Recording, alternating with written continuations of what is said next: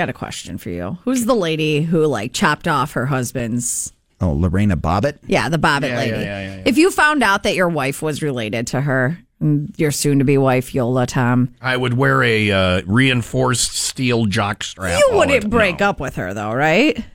She is genetically predisposed to slashing off my... But is it genetics? Nature and nurture, there's a little bit of everything in there. Well, yeah, what I if they're think Lorena distant Bobbitt, cousins? Other women went through the horrible things that she alleges having gone through. Yeah, and didn't. Well, I mean, they. But do you think her relatives all cut off the junk of men too? Well, No. if their husband was the a-hole that she purports him to be, I don't know.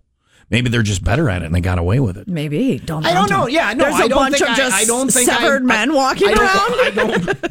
Just doesn't want to talk about it. Hey, did you get your? Well, I want to talk about it. That's not something you want to talk about. What is it called? The soiled. Did you watch? The Unsullied. The Unsullied. Right.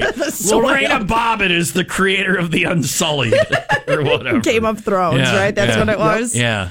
Anyhow, this whole topic, Tim and I are not on board Not with. on so board. if you could just complete the. Yeah. So a young couple who wishes to remain anonymous recently took a DNA test just for funsies.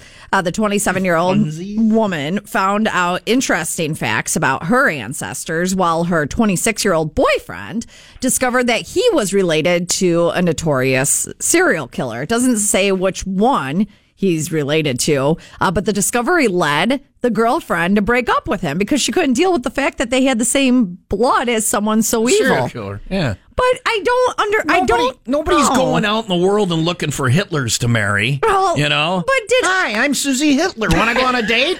No, Suzi Hitler. I don't want to go on a date. Your mustache is very unsettling. Right. Oh, it's a family thing.